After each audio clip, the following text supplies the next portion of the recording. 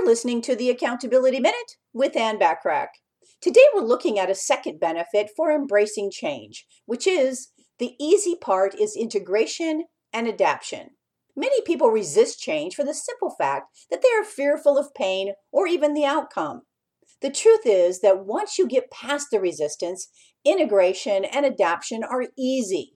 As humans, we are inherently creative, and that allows us to adapt much more easily than we presume upon first perception.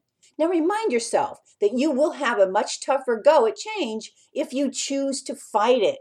Embracing it merely employs your inherent ability to adapt to a changing environment. Apply that creativity to your business, and you'll find that it's much more flexible than you might initially have thought.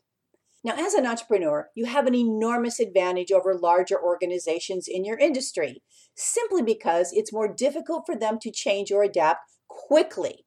While large organizations are struggling to adjust quickly to meet unexpected change, you can use their lag time to your advantage and make changes quickly to increase revenue and gain positive exposure.